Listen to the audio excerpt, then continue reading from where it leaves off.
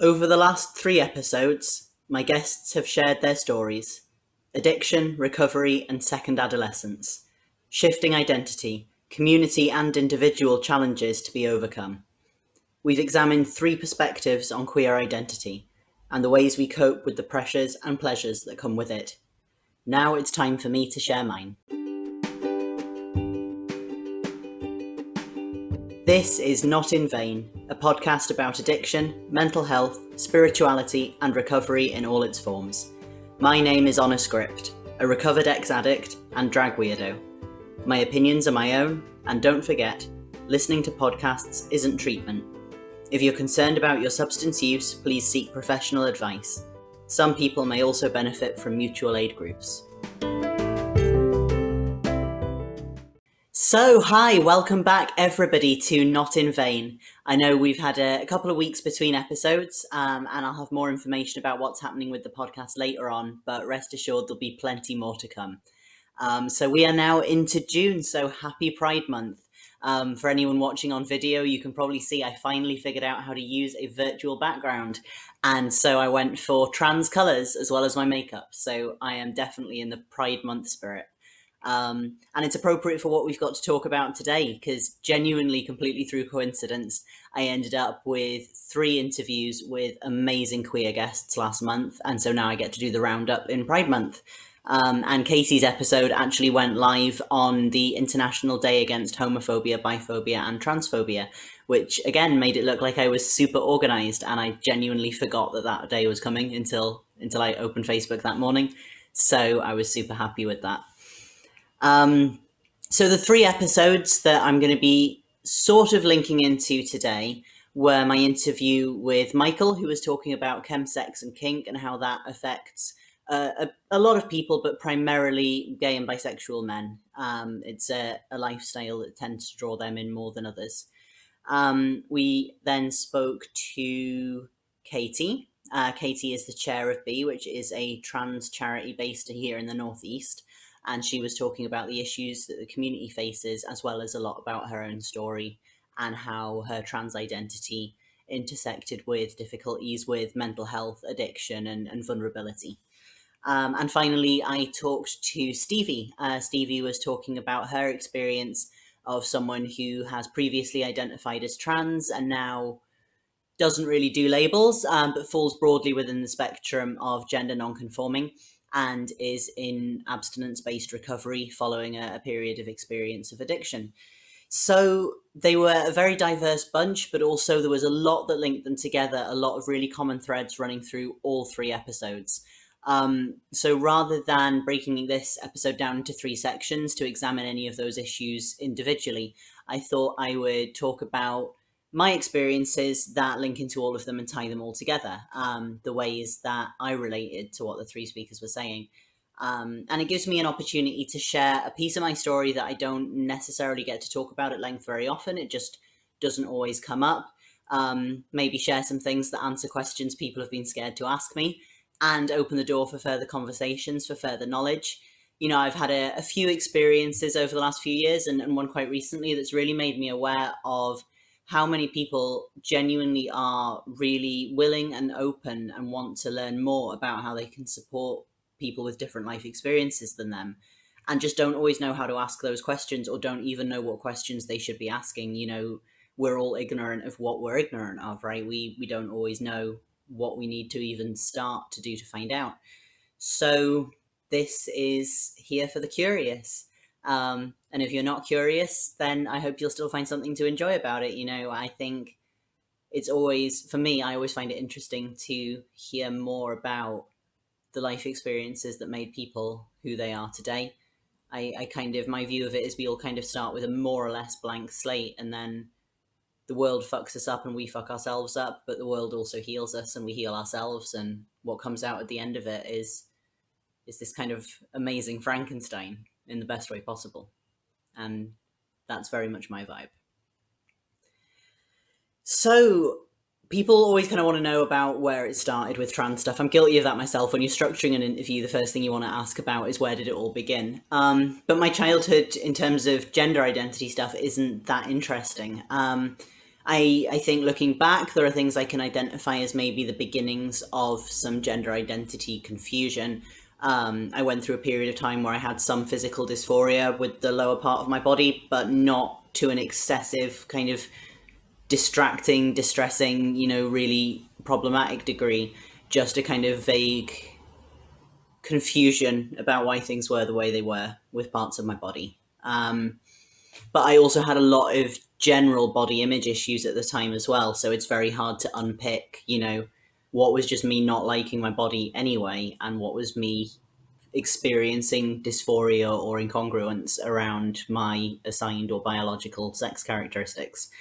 Um, and I didn't struggle too much with gendered clothing or roles because, as you can see now, I'm still very femme. Um, a lot of the time, at least, not all the time.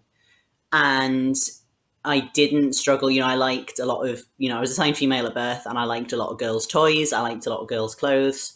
I didn't necessarily make friends with girls easily, but I think I didn't make friends with anyone all that easily. So that wasn't necessarily a huge issue in itself. I was a bit of an odd child, and I think that was a much bigger issue than anything that was going on with my gender. Um, so yeah, it didn't really manifest super early for me. And we kind of briefly touched on that when I was speaking to Katie, where she mentioned that she had a very clear understanding, or at least a kind of drive to figure out what was going on with her gender from very, very young. But she did acknowledge that's the kind of expectation of trans people, but it's just not always the case. I know people who have just come out of the womb practically knowing exactly who they are and who they want to become. And I've known other people who transitioned very, very late on in life, and genuinely it wasn't even on the horizon for them until that point. And everyone else is kind of somewhere in the middle, where we kind of had an inkling, or we had a thought that we could push down, or we figured things out slowly over a period of time, or we've understood more in hindsight. It's everyone experiences that in very much their own way.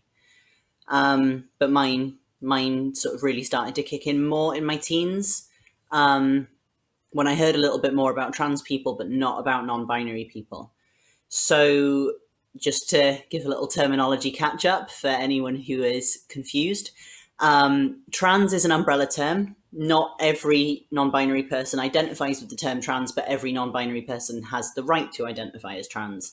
It's a term that means that your gender assigned at birth does not match with the gender that you see yourself as, or at least it doesn't match with it 100% or 100% of the time.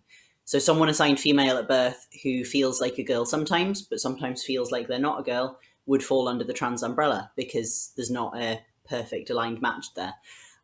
Someone who was assigned male at birth and now sees themselves as female all of the time is also trans, or falls under that umbrella because their assigned gender and their true gender aren't aligned at all.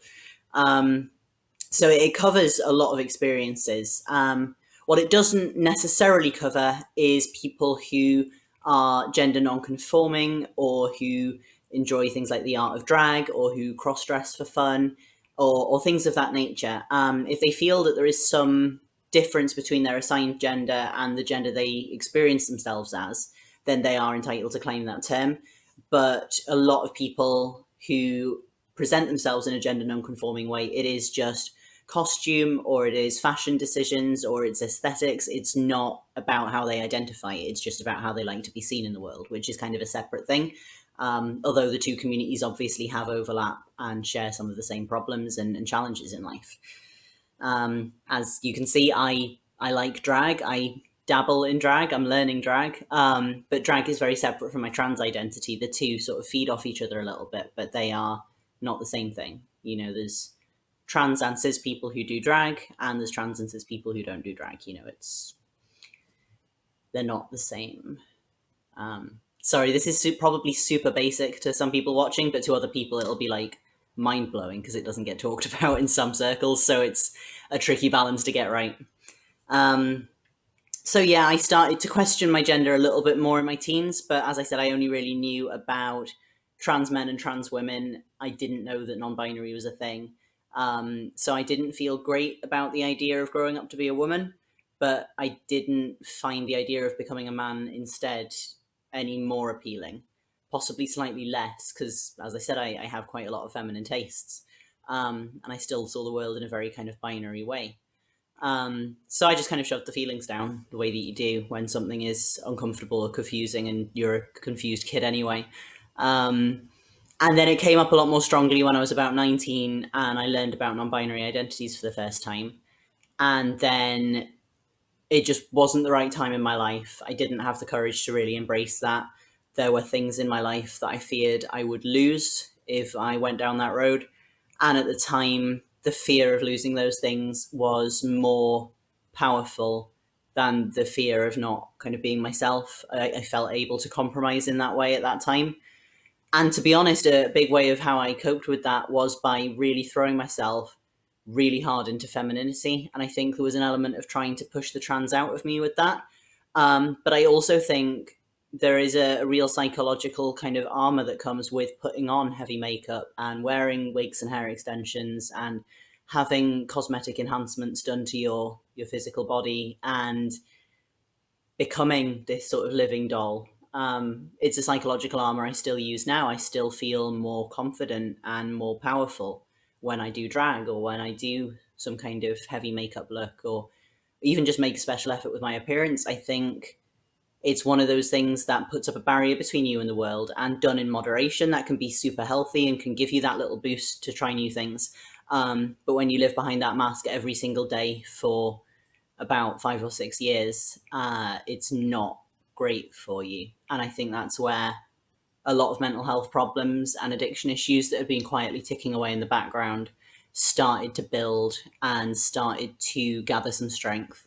And during that period of time is when I discovered that alcohol was not the only drug, and it wasn't my favorite drug. I very quickly discovered that opiates fixed a lot of things. And at that stage, it was, I don't think there's such thing as a soft opiate, but it was like prescription pain pills. It wasn't the stuff that I got into later. And I had a bit of a messy time with that, but not as messy as it could have been or as messy as it later got. And there's a reason I was drawn to opiates all the way through, you know, from the first time to the last. Opiates are painkillers, and I was in both physical and psychological pain for a huge amount of my life. And a big part of that I can't ignore was because of this disconnect between the gender that I am and the gender that I'd spent my whole life being told that I was. And the process of figuring that out, unlearning all of the transphobia that I'd grown up with. And that's not saying, you know, pointing the finger saying my parents were transphobic or my school teachers were transphobic or my school friends were transphobic. Probably all of those people were to some degree, and so was I, because when you grow up in a culture that values trans people as lesser and sees us as frauds or as a danger to others or as mentally ill, which, I mean, there's nothing wrong with being mentally ill either, but again, two separate things. Everyone is just being marinated in that hate, and you don't have to be a hateful person to absorb some of it. In fact, I think most of the people who absorb it are at heart good, well-intentioned people, but if nothing comes along to challenge that perception is all that you have. So I was as transphobic as anybody else when I realized I was trans, and I had to take some time to unlearn that. And it was easier to learn not to hate other trans people than it was to learn not to hate me. And it was easier to deal with that once I even figured out that was the problem. So that was a big part of the pain that I was trying to kill with opiates. But it wasn't the only thing. You know, I would have had some issues even if I wasn't trans, definitely. There was some childhood trauma stuff that took me the best part of 3 decades to really come to terms with and heal from. There's a few just wonky things with my brain that I don't fully understand. Psychiatrists might find interesting. I've been told off various people that I almost certainly have ADHD, that I almost certainly have BPD. I've been told by a professional that she was absolutely certain I have PTSD. She just wasn't in the right role to diagnose it. So there's loads of kind of labels you could put on what my brain does, but I just prefer to say it's a bit wonky. You know, nothing it's doing is causing me any distress these days. So I don't worry overly much about it. But there were times in my life where it did cause me a lot of problems. And again, that was a pain that I could fix with drugs. And in terms of physical pain, I suffered from chronic pain from as young as I can remember, probably about 5 or 6, up until last year, which never got kind of diagnosed or fully understood, but I do believe was trauma related. You know, trauma can be carried in the body and can manifest in physical symptoms. And it went overnight when I found a way to fix my trauma, which to me pretty much confirms what I thought about it for a while, that it was a mental response, a physical response to mental pain. So that was how my love affair with opiates started, and why I'm not sure if it's ever completely finished. You know, even though I don't take them anymore, and I certainly hope I never will. I think that when you find something that fixes you like that, even though I don't need fixed anymore, it's hard to completely divorce yourself from the positive association, even though there was much more negative about it than there was positive. It's a kind of very, very, very scary magic. And yeah, I'll probably edit that out because it's a little bit personal, but there's a part of me that I think will always be a little bit in love with heroin, just from a very safe distance these days. So yeah, my teens and early 20s, I was still kind of working through a lot of stuff around my gender. And then I really hit a crisis point with it, probably largely because I was working in the sex industry at the time. So sex work is a whole other topic, one that I'll probably have to dig into deeper when I can dedicate the time to it that it deserves. But the short of it is that my experience of sex work doesn't fit into either of the kind of classic stereotypes. You know, I was not exploited, abused, forced into it in any way. I didn't feel this sense of shame or horror or anything like that at what I was doing. I didn't feel like it was a negative, terrible, awful, immoral experience that I was having. I also was not, you know, your kind of typically empowered, super wealthy, high class escort who was just, you know, drinking bottles of champagne every night and being paid thousands of pounds an hour and, you know, being driven all over the country in expensive cars and things. You know, it wasn't glamorous either.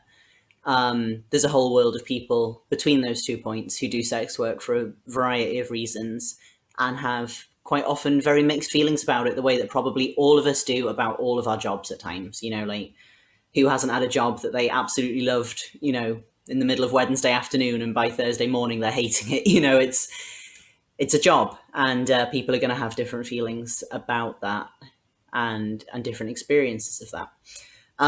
But the part of it that started to become a real issue for me was that it is a job where the sort of Barbified persona that I had created was profitable, and the me that was starting to try to claw their way out through my skin was not profitable. And I couldn't really play with my gender or dabble in my gender without walking away from that line of work. You know, it wasn't something I could do as a slow, gradual process of exploration. I kind of hit a wall where I was just like, I cannot do the lacy lingerie and the high heels and the full face of makeup anymore. Ironically enough, I could easily do all of those things now. I love those things. But I couldn't allow them to be who I was every day. I couldn't do it. I was literally in the middle of a work trip away, and I'd seen a client. The client himself was no problem at all, absolutely lovely, no issues with him. And just as he walked out the hotel room, my brain just went, "You're never going to do this again." And I checked out the hotel, I packed my bags, I went home, and I never did it again. It just wasn't me anymore. Which was really destabilizing and scary, because it had been pretty much my whole life for 5 years. You know, when you're self-employed, you don't get a lot of time off. You can't do it. So it was like I didn't know who I was anymore, and I didn't know what my gender was anymore, and I'd really committed to figuring that out. So I did, and it was a process. It's still a process, I think. You know, quite often now, if people ask me how I identify, I mean, non-binary is a good umbrella for it, but more specifically than that, I don't know.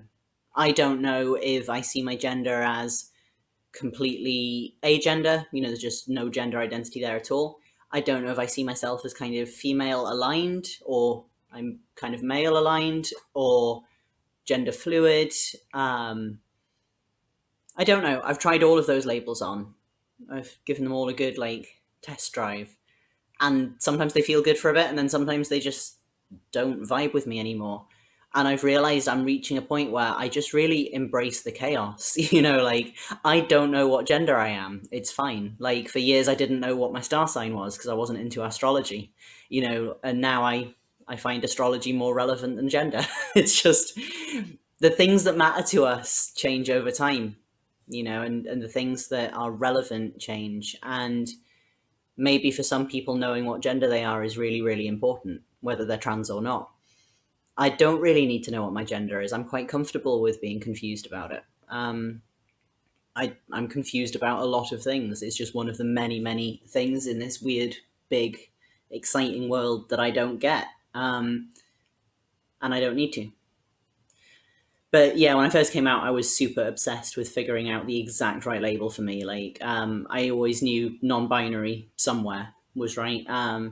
I identified as gender flux for a while, which is an identity where you have a kind of single specific gender. In my case, I saw that gender as male. But some days it's kind of like you've got a bottle of it, and some days the bottle's full right up to the top, and some days the bottle's got 3 drops in the bottom, and it varies. So it's sort of a spectrum between a single gender and being genderless or gender neutral. And that felt like a good fit for a while, because I felt like I was either no gender or male, but I never felt any desire to see myself as female. Once I had got far enough away from being forced to be female or feeling forced to be female, I found that I quite like trying that on for size sometimes as well. So I dabbled, I guess, with the idea of being gender fluid. And then went through a period of time where the masculinity really asserted itself again. And I was telling people, I'm technically non-binary, but pretty much a trans man. I'm 99% male, 1% something else. And I was, at this point, I went on to testosterone. I was on waiting lists for all the surgeries, every surgery going. I wanted the full works. And I don't think I'd have regretted any of those surgeries if they'd gone ahead. But I also don't think they were all completely necessary for me to be comfortable in my skin. And I'm glad that for various reasons, life got in the way, and I had a little bit more time to think about what I actually want for my transition, medically speaking. My experiences of coming out were actually largely quite good. The people that I kind of lost or drifted away from were mostly kind of friends of friends or acquaintances or people that I wasn't hugely close to. And this was also during a time in my life where I had extremely chaotic mental health. I mentioned earlier that I've been told a few times I may have BPD. I still don't know if I do or not, but one of the characteristics of that people have identified in me is this sort of way of seeing any minor conflict with a friend as a deal breaker. So someone says one thing that pisses me off and they go from my favorite person to the worst person in the world. I've done a lot of work around that because I learned after a while that I was losing all the people I valued, and I was doing it on a monthly basis. I would just have got settled with some new friends and then I'd cut them all off, and you can't live like that. It's so it's not nice for other people to be treated that way for a start, but it starts to really destroy you over time because you have nobody who's known you for a long time. You don't have anyone that you have, childhood memories with, or who was at your wedding, or, who's been there with you through major life events 5 or 10 years ago. And that can be really destabilizing to your personality as well, because you feel like you don't have anything to anchor you to who makes you you. So I tried to address those behaviors, but at the time I hadn't. So I really didn't have any old friends or super close friends or anyone that I felt I couldn't do without. So it was quite easy to basically be like, this is me now, like it or lump it. And there was no one that I lost over that I missed, rightly or wrongly. With my family, it was a little bit tricky at first, and it was just purely down to lack of understanding and them feeling really kind of blindsided by information that they hadn't seen coming. I think if I'd been your kind of classic tomboy and had always wanted short hair and wanted to wear boys' clothes and wanted boys' toys and all of that, and then I'd said, yeah, I'm a guy, I think My parents at that stage in their life would have probably just got it, like that. They would have been fine with it.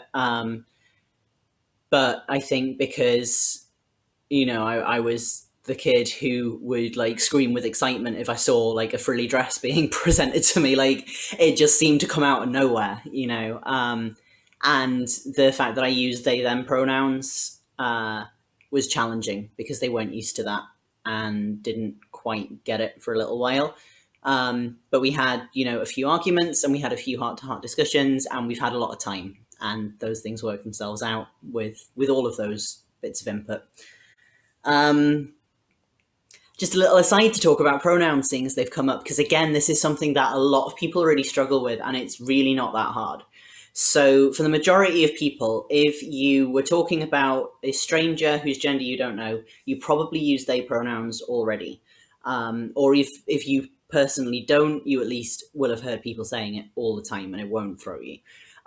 So you see someone walking down the street and they're 300 yards away and you can't see their face or their body shape or anything really, but you can see that they have got a big bright pink hat on, and you turn to your friend and go, oh my god, look at their hat, that's so pink. Yeah, like, I mean, maybe you wouldn't say that specific thing, but that's not a comment that would seem out of place or weird or confusing to say, right? It's the same for me. I don't know what gender I am, and neither do you. Trust me, you don't, because experts can't figure that one out. So that's why you use they pronouns for me. That's not to say that everyone who uses they pronouns don't know what their gender is. Just in a lot of cases, he doesn't fit and she doesn't fit, and they is a really great alternative. It's one that we all know how to use already. There are what's called neo-pronouns, which are gender-neutral pronouns that have been invented as a way for non-binary people to have kind of specific pronouns that suit them.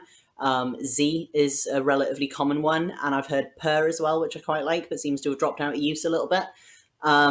But there's quite a few of them around. They are less intuitive to use because we've not grown up hearing them and using them, and it does take practice. You don't need to make a big drama of that. If someone has an unusual pronoun set, they know that it's going to be tricky for you, and they're not going to scream in your face if you make mistakes. It's about just correcting yourself and moving on, and not making it into a big drama where everyone's kind of more focused on it than they need to be. In terms of he and she, some non-binary people use those pronouns because they feel aligned enough to one gender or another to be comfortable with it, or they just like it for some reason. That's fine too. In terms of binary trans people, trans men will almost always want to be called he, and trans women almost always want to be called she. I say almost because people are complicated and there's exceptions to every rule, especially when it comes to gender. But if you're not sure what pronouns someone uses, always best to ask. Always best to ask.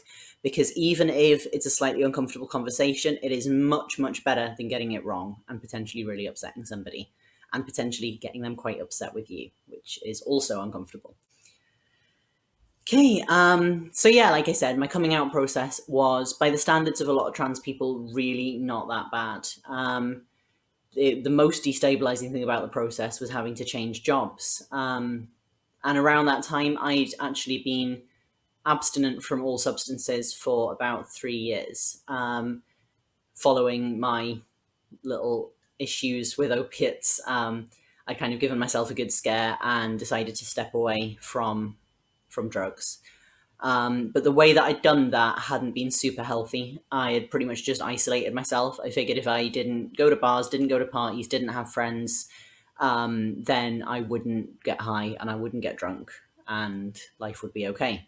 And I didn't get high and I didn't get drunk, but life was not okay. I was slowly losing my mind. Maybe not that slowly, depending on who you ask. And leaving the sex industry and going out looking for a normal job meant that I had to deal with things like office culture, co-workers, work stress, which I'm not saying there was no stress in sex work, but it's a very different kind of stress when you're your own boss and can choose to take the day off and stay in bed and deal with it that way, than when you have to be at work for 8 a.m. to get screamed at down the phone by customers. It's a different kind of stress, and one that I didn't deal with as well. So before long in that job, I was going out drinking and taking illicit drugs with my co-workers. And within about a year of starting to do that, I was using heroin, which I hadn't used before.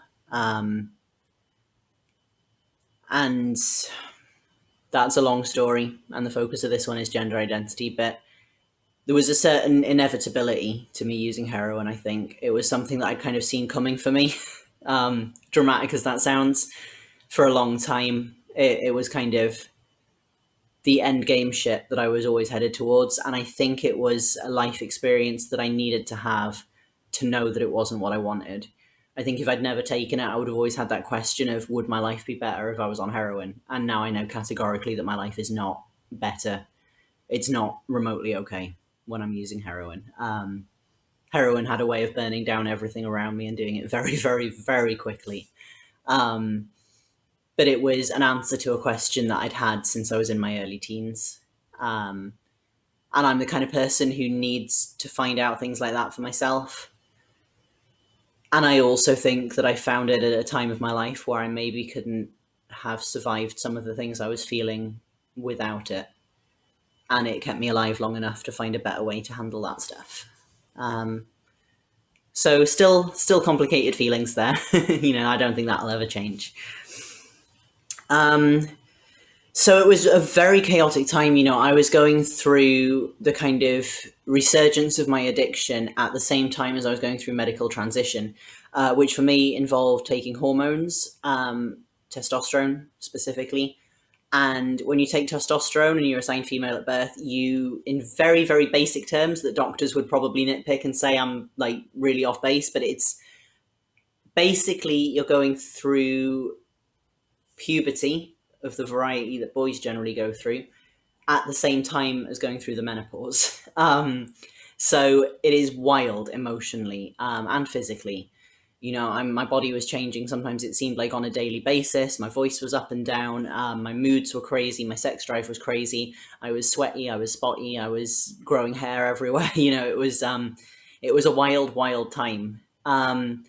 And along with that came what we talked about on a couple of the episodes recently, the kind of feeling of second adolescence, the feeling that I had been shutting the real me in a box for 25 years and I hadn't had a chance to live my life. My first adolescence had been stolen from me through going through the wrong puberty, through being in the middle of a mental health crisis for all of it, through not having people around me that I had much in common with. The people I went to school with, I'm sure a lot of them were great, but there were no openly queer kids. There was not really a lot of alternative kids. There wasn't anyone that I was really massively drawn to.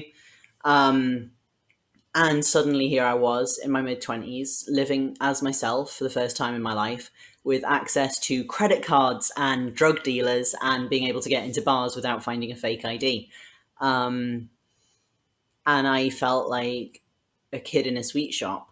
I was going to try everything, do everything, experience everything.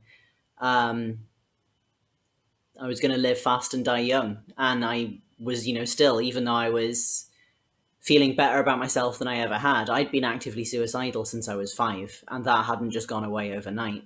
So I didn't really care if my newfound freedom killed me in a couple of years. I just wanted to make sure I'd done everything worth doing first.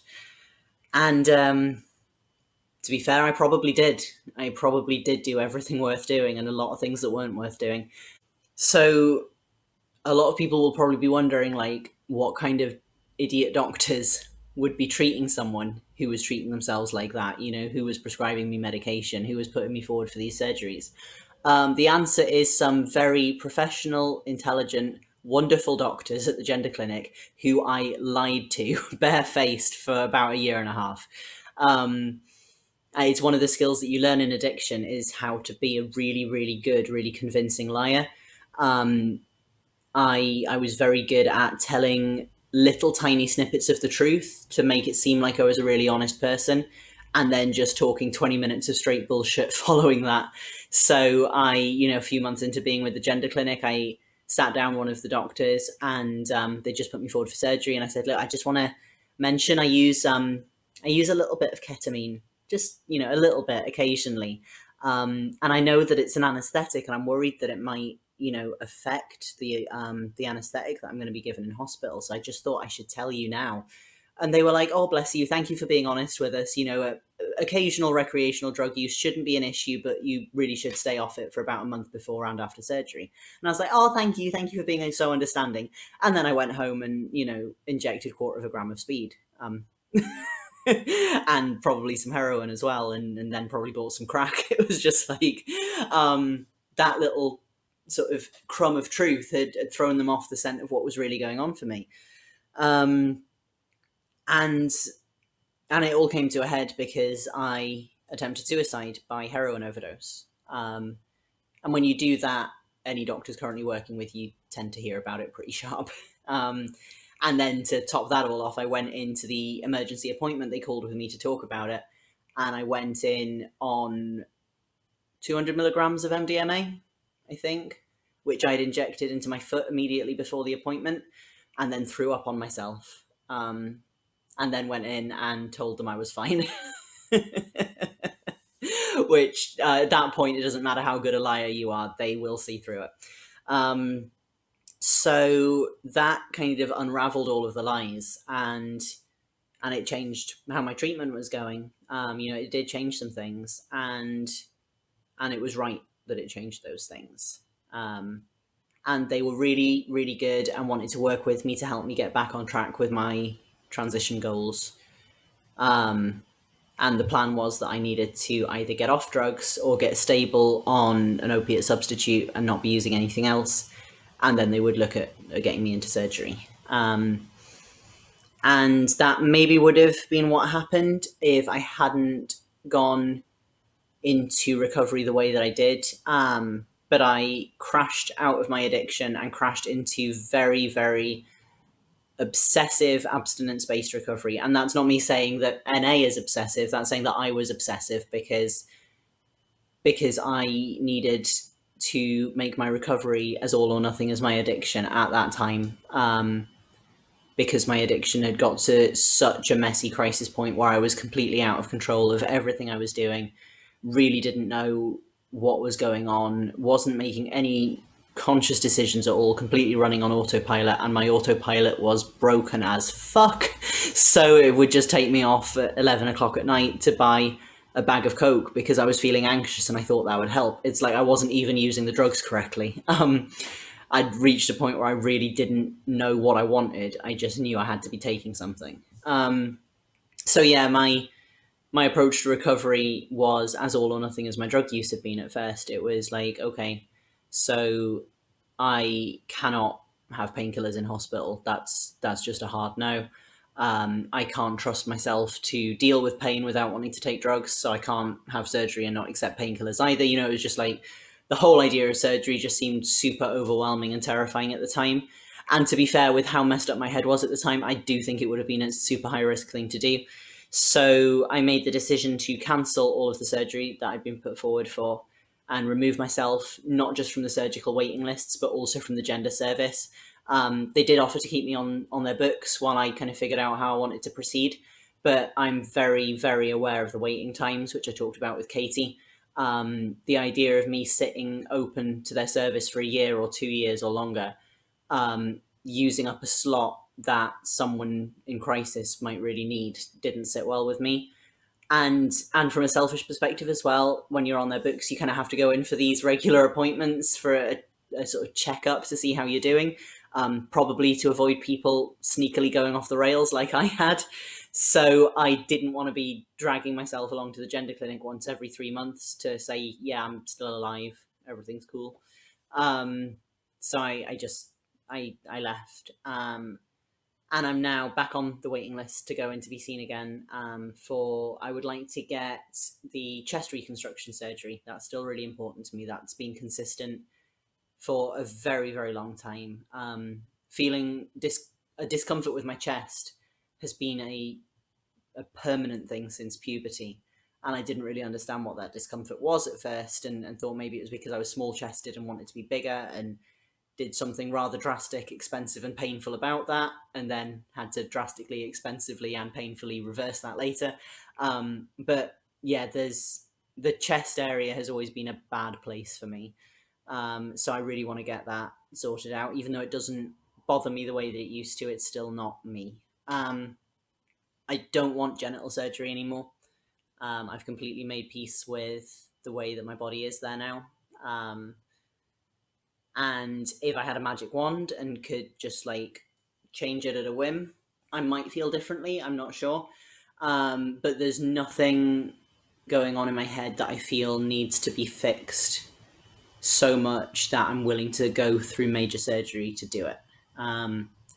So that's where I'm at with that. And there's a few other little bits and pieces that I want to chat to the gender clinic about, get a little bit of support figuring out, but those are the kind of big decisions that I've already come to. In terms of my hormones, that's been an interesting journey because I was absolutely certain that I wanted to go on testosterone. And then I was equally absolutely certain last year that I wanted to stop being on testosterone. And I don't regret either of those decisions. Both of them have been a huge part of making me who I am now. So testosterone, it has kind of two broad categories of effect. It's got permanent effects, which even if you stop taking it, will never fully reverse. Won't even reverse at all in most cases. And then it's got a load of temporary effects as well, which pretty much as soon as you come off it, they start undoing themselves. And what I found over the 5 years I was on testosterone was that the majority of the effects I liked were permanent, and the majority of the effects that I didn't like were temporary. So it started to become quite obvious quite quickly that it probably wasn't going to be something I stayed on lifelong. I stayed on it for as long as I did because I would have liked to get a full beard.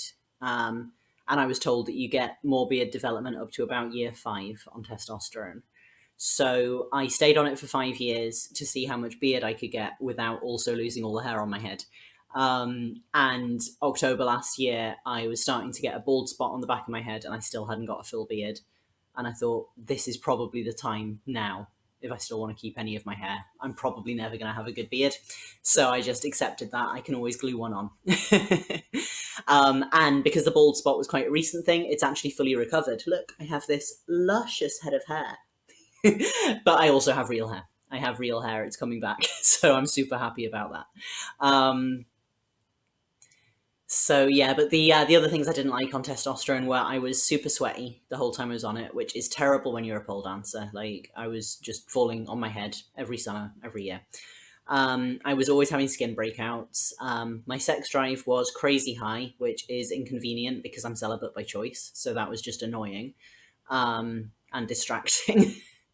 So I was quite glad to see the back of that one. And I didn't love the way that it distributes fat on your body. So basically, the reason that typically men and women have totally different body shapes is almost 100% hormone driven, and can be changed by changing your hormones later in life. So when you think of kind of typical male body, it's like they'll have like quite small, narrow hips, quite a flat bum, quite a straight up and down sort of square waist, and wider shoulders. And that is all to do with the ease where they build muscle and where fat is distributed. So men tend to carry more internal fat in their abdomen, which gives them the thicker waist.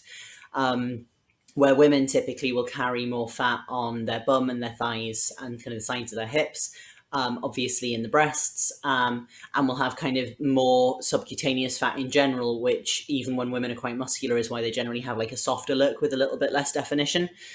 Those are obviously typical. You can overcome all of that stuff with the right diet and training if you choose to. And there's natural variations between even cisgender men and women that mean that they don't always conform to those body types. But basically, when you start taking testosterone, you're going to move from wherever you're at on that spectrum further and further towards the typically male. And there were things I liked about that. I like being muscular, but I can eat protein and lift weights now. It's fine. And I liked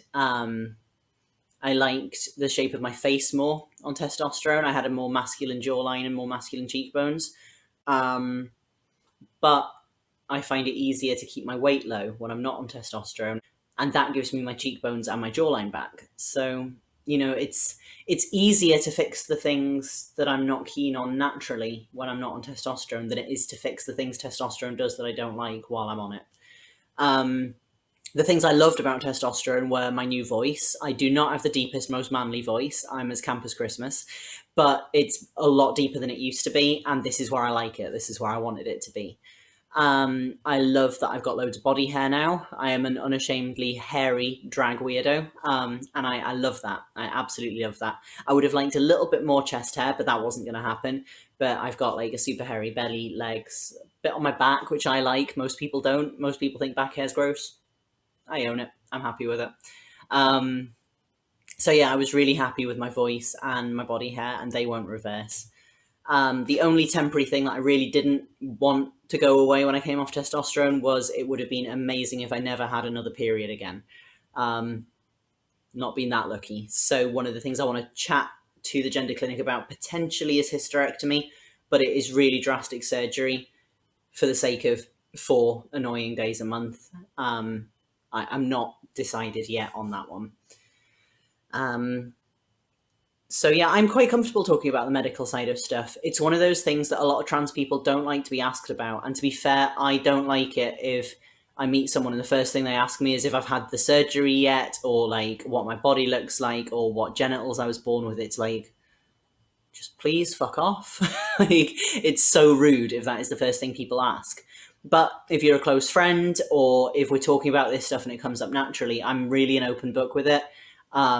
Whether that's a boundary issue I need to work on, or if it's just that I'm really comfortable about it, I'm honestly not sure. But I'm super happy to answer any questions about my own experience and feelings around medical transition.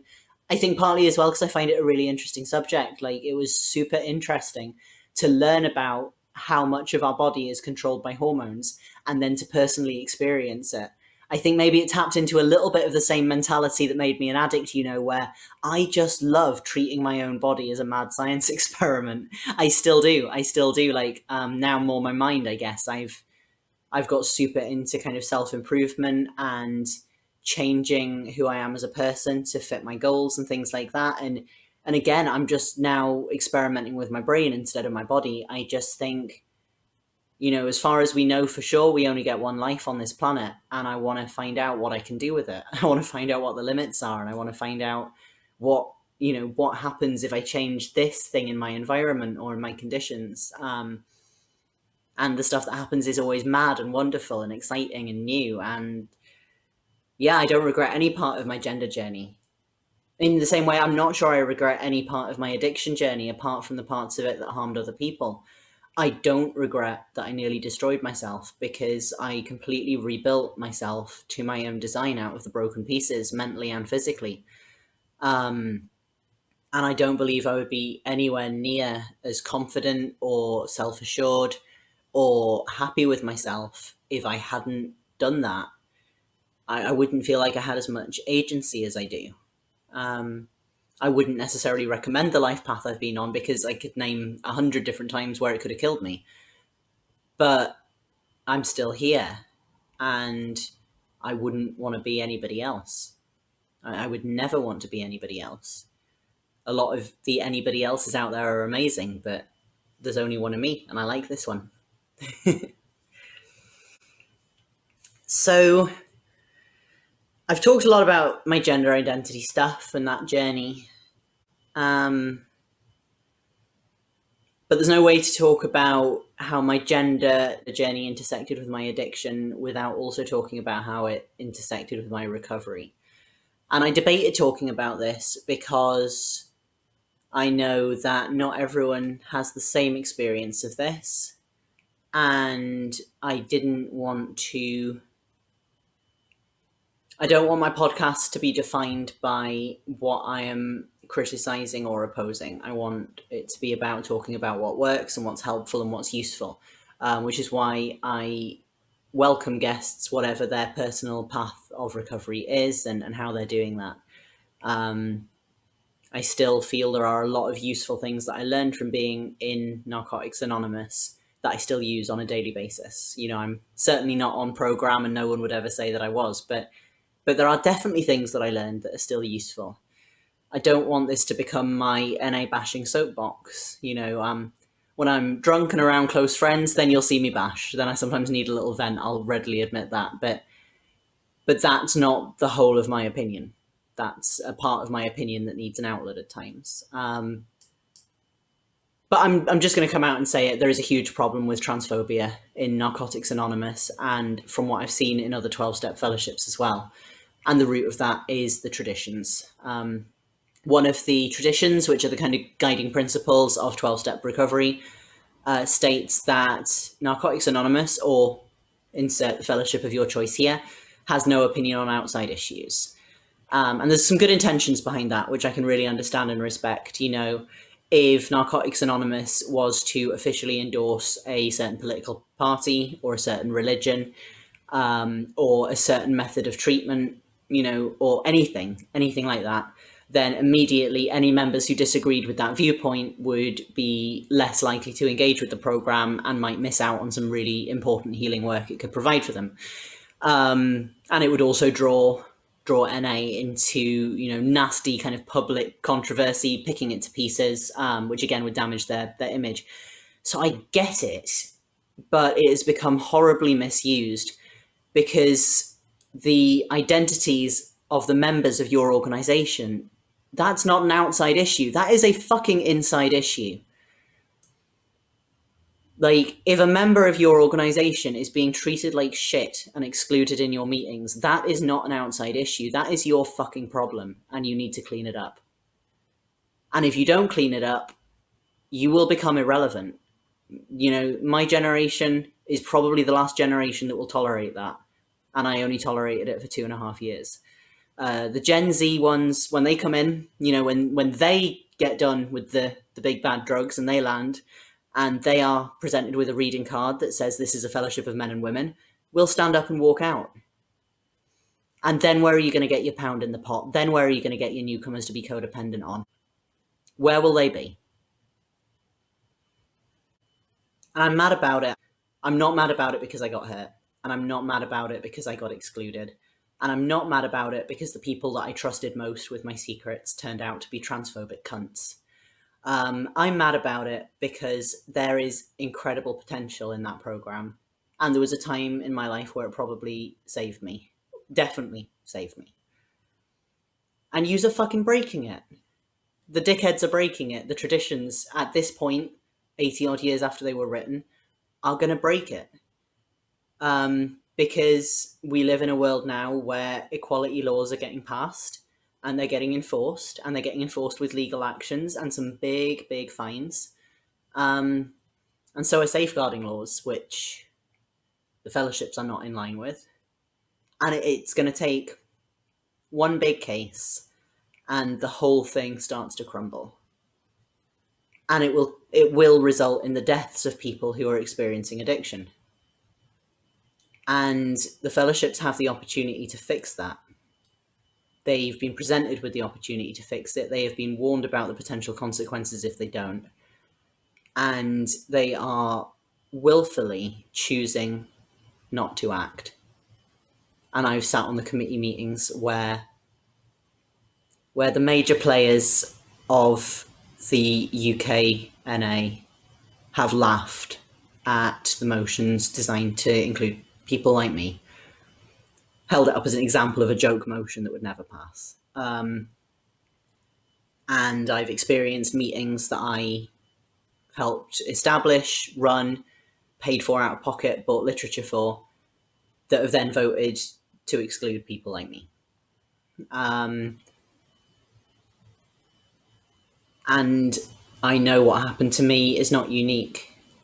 And I know that a lot of the people who've experienced things like that will not speak out about it because they still feel that they need the program to live.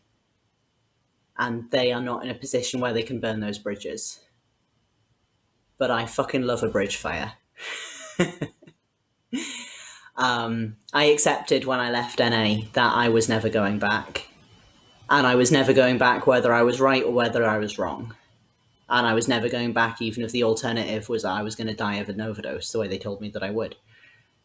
Because I think when you've lived the kind of life I've lived and compromised yourself in as many ways as I've compromised myself, there comes a point where you have to ask, what am I willing to do? What am I willing to risk? What am I willing to die for? What am I willing to live for? what can I tolerate being complicit in? And those answers started to become very, very clear to me around the time that the people that I had trusted really turned on me and showed me what they thought of me and showed me the worst parts of themselves. See, I get really angry when I talk about this stuff. And if you see loads and loads of like jumpy cuts, it's because there was things that I said that I know are not true to who I am or who I want to be. They are true to the inner child who sometimes needs to take the reins and lash out a little bit. So it's good that I say them, but it's not necessary for me to put them on YouTube. I don't see it as censoring myself. I see it as being mindful and responsible and trying to be balanced. Yeah, it's coming up. At the end of this month, it'll be a year since I left NA. And I've learned more about myself in the last year than I did while I was in NA, but it's been learning that probably wouldn't have been possible without those 2.5 years there, which is a strange, conflicting feeling to have. And, you know, during that year, I've done loads and loads of work on healing from my childhood trauma, which was the thing that was holding me back. But then I've had some further work to do on the trauma of being in NA, which was a lesser trauma, but it was also a fresher trauma. And reflecting back over these episodes, you know, Katie and B, the B team in general, has been an amazing part of that healing journey. Looking back further to the earlier episodes I did, you know, the fact that me and AKA Mandy Lee left together has been really helpful as a source of support. My parents and the experience they had of their life and life after the Jehovah's Witnesses have been amazing, and it's really bonded us, I think, being able to talk about this stuff. But I still always feel like I'm walking a tightrope where I need to speak openly about some of what happened. But I need to do it in a way that doesn't throw innocent people under the bus and air their dirty laundry. I need to do it in a way that doesn't stop people accessing a source of help that they might need at that time of their life the way that I did. And I need to do it in a way that is constructive and focused on a solution. Because I believe that the 12-step programs can be brought in line with the things that have changed since they were written. And they can grow, and they can learn from new evidence, and they can learn from the experiences of their members who are feeling shut out and excluded. And they can become something amazing, because when they were created, they were something amazing. People who behaved the way that we do in active addiction were just seen as irredeemable and broken and left to rot. And the 12-step programs began the process, you know, Alcoholics Anonymous initially began the process of starting to treat addiction as a health problem. And if they got some things wrong in that process, that is okay. That's the beginning of the process. The place where they fucked up is that didn't get treated as the beginning of the process. It got treated as the end. And in all those decades since, nothing has changed, but the world has changed. People have changed.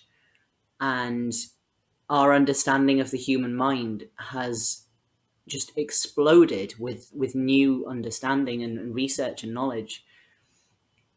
And I don't know what would be worse, for the fellowships to endure but never grow beyond what they started as, or for them to just fade out of relevance and disappear, and with it that source of community and support that so many people still really benefit from, even though I don't. And so there's a lot of complicated feelings in me, and some of it is grief, I think, for the chosen family I thought I'd found and what that became. And some of it is anger. Some of it is really, really justified anger. And some of it is also really huge gratitude for experiences I had that I never knew were possible for me. And some of it is just focused on the future. Because the person that I was 2 years ago would not really like the person that I am now, because I drink and I'm not in NA. The person I was 2 years before that would not like the person that I was 2 years ago, or the person that I am now, because the person I was 2 years ago didn't use heroin, and the person I am now doesn't do it either. They just drink, and that's boring. And the person that I was 2 years before that would wonder what the hell had gone wrong, because they were just still trying to figure out what gender they were. They didn't ask for any of this drama. So who knows? Who knows what's going to happen in the future? That's my biggest focus now. It is. And these little outbursts are part of the steps that I'm taking to get there. Sort of picking through all the tangled threads of my thoughts and ironing them out and learning where they lead and deciding where I want them to lead and then going there. And that was very much how I untangled my gender and reached this point of, to use a bit of 12-step language, this point of serenity that I'm at with it, where I don't need to know what it is, and I don't need to know how it works, and I don't need to know why. I just need to vibe with it. Like Stevie was saying, go with the flow.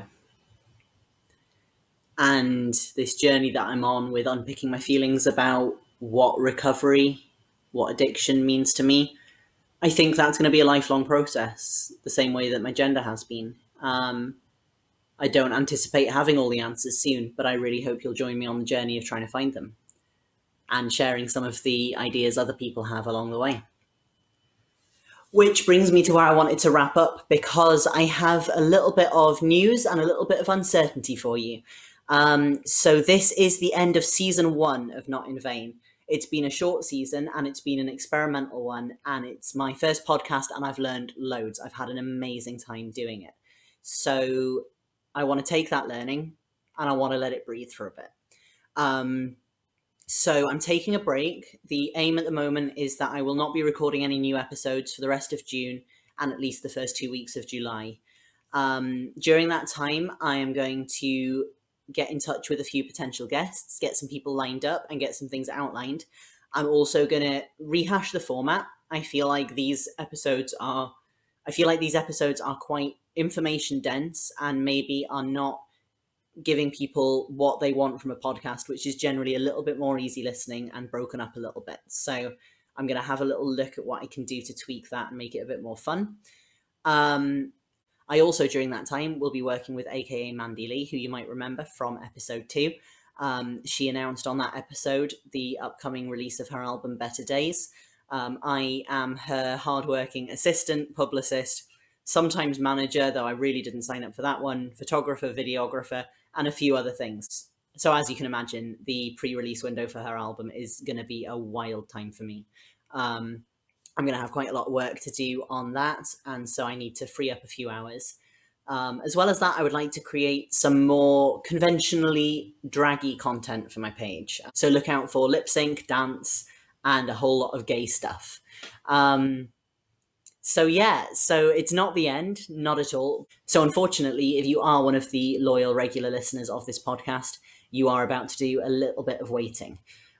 In the meantime, though, please do keep following. Please do keep liking and sharing my posts. I'll be releasing more of the Not in Vain 1 milliliter clips as well from all of the existing episodes so far. So if you're looking for something bite-sized with viral potential to share on Facebook, please do give them a share because it makes my day. Thank you. And if you have any suggestions or requests of anything in particular you would like me to focus on in future episodes, I want to do some episodes sort of really focusing in on specific topics and recruiting guests with that in mind. So if there's anything you'd like to hear me chat about with a friend, then pop it in a comment, pop it in a message. If you know me in the real world, come and buy me a drink in a bar and bribe me. That always works. Just let me know what you like. But I've got some ideas too, and I'm really excited to see where season 2 is going to take us. It's going to be the best one yet. So thank you so much for listening, and I will leave it there. So join me next time here on Not in Vain, whenever that might be, for whatever I might present you with. Goodbye.